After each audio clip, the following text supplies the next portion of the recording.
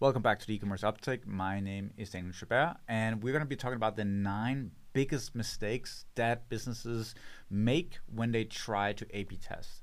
And this is really what separates the average, e-com businesses with the ones that scale to 8 or 9 figures. Is how they actually go about A/B testing and making sure they get those consecutive wins over and over and over. So let's dive into number 1. And that is really that you're launching A/B tests on areas that you would like to improve, but not where you get the biggest gains. The best way to go about A/B testing is to look at your traffic and where the sales are coming in, and then A/B testing on those pages first and foremost. A 1% uptake on your best page can be much better than a 50% uptake on a page that has very low traffic.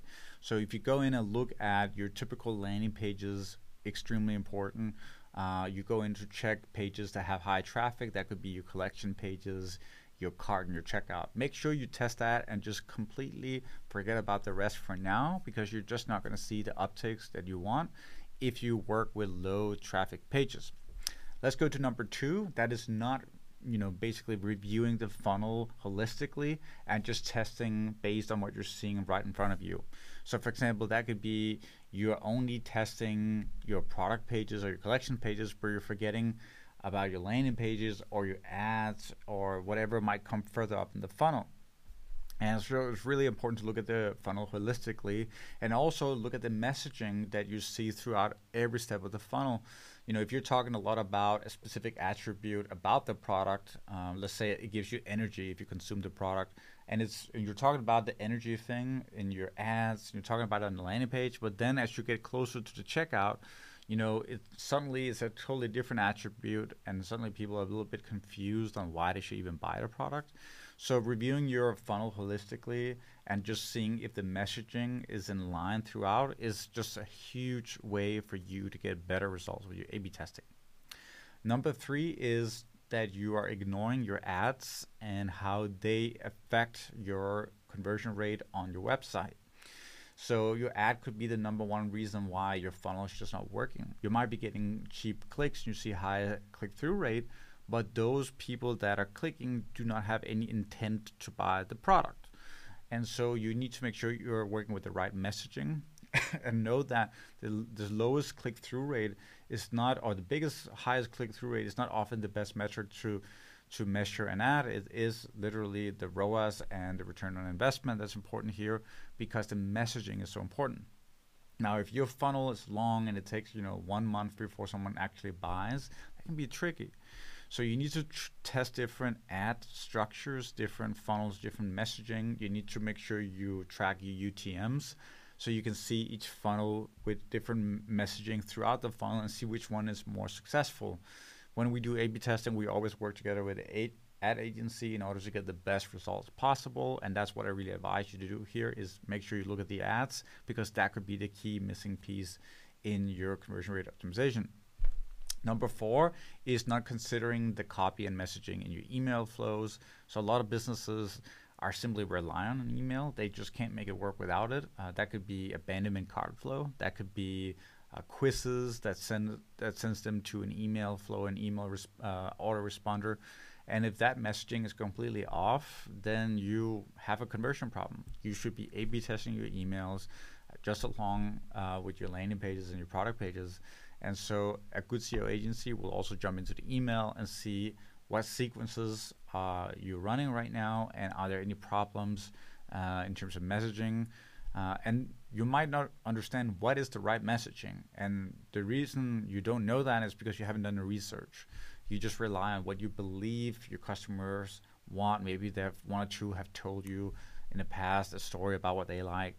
But in reality is you should do hardcore data research, which means you are asking your past customers in an ongoing loop exactly how what they like about the product, the attributes they like the most, and then you let the data decide whether it's the fact that it makes you have more energy, or it makes you more healthy, whatever it might be. But don't make a guess here. You need to understand what it is your customers actually prefer. Number 5 is not testing apps.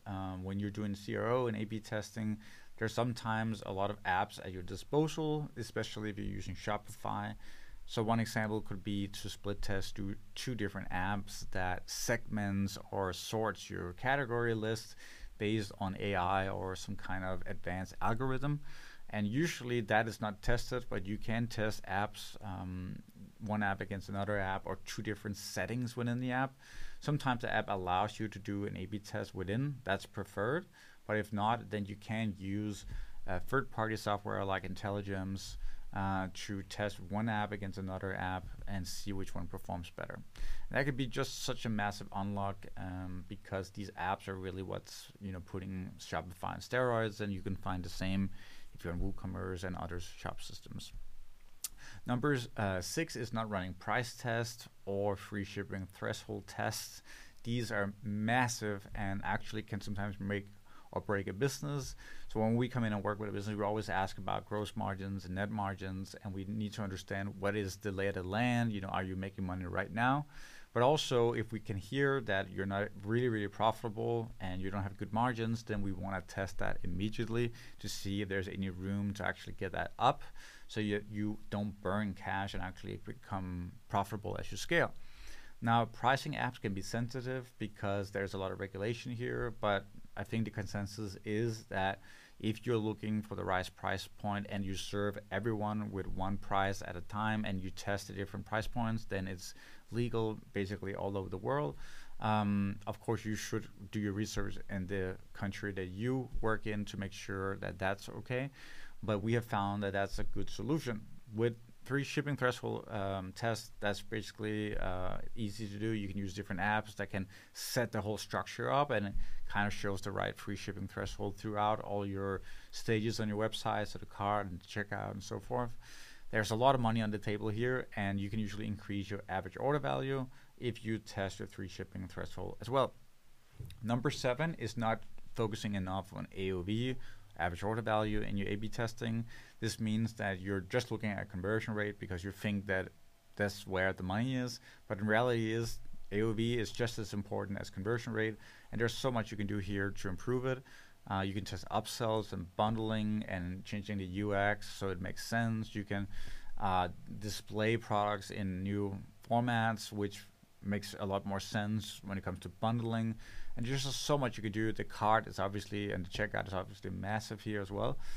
So try AOV-based tests, especially if you're kind of running dry on the CRO stuff, then AOV-based tests can really, really help you get some amazing results. And don't forget, we're testing for revenue per visitor, not conversion rate or AOV.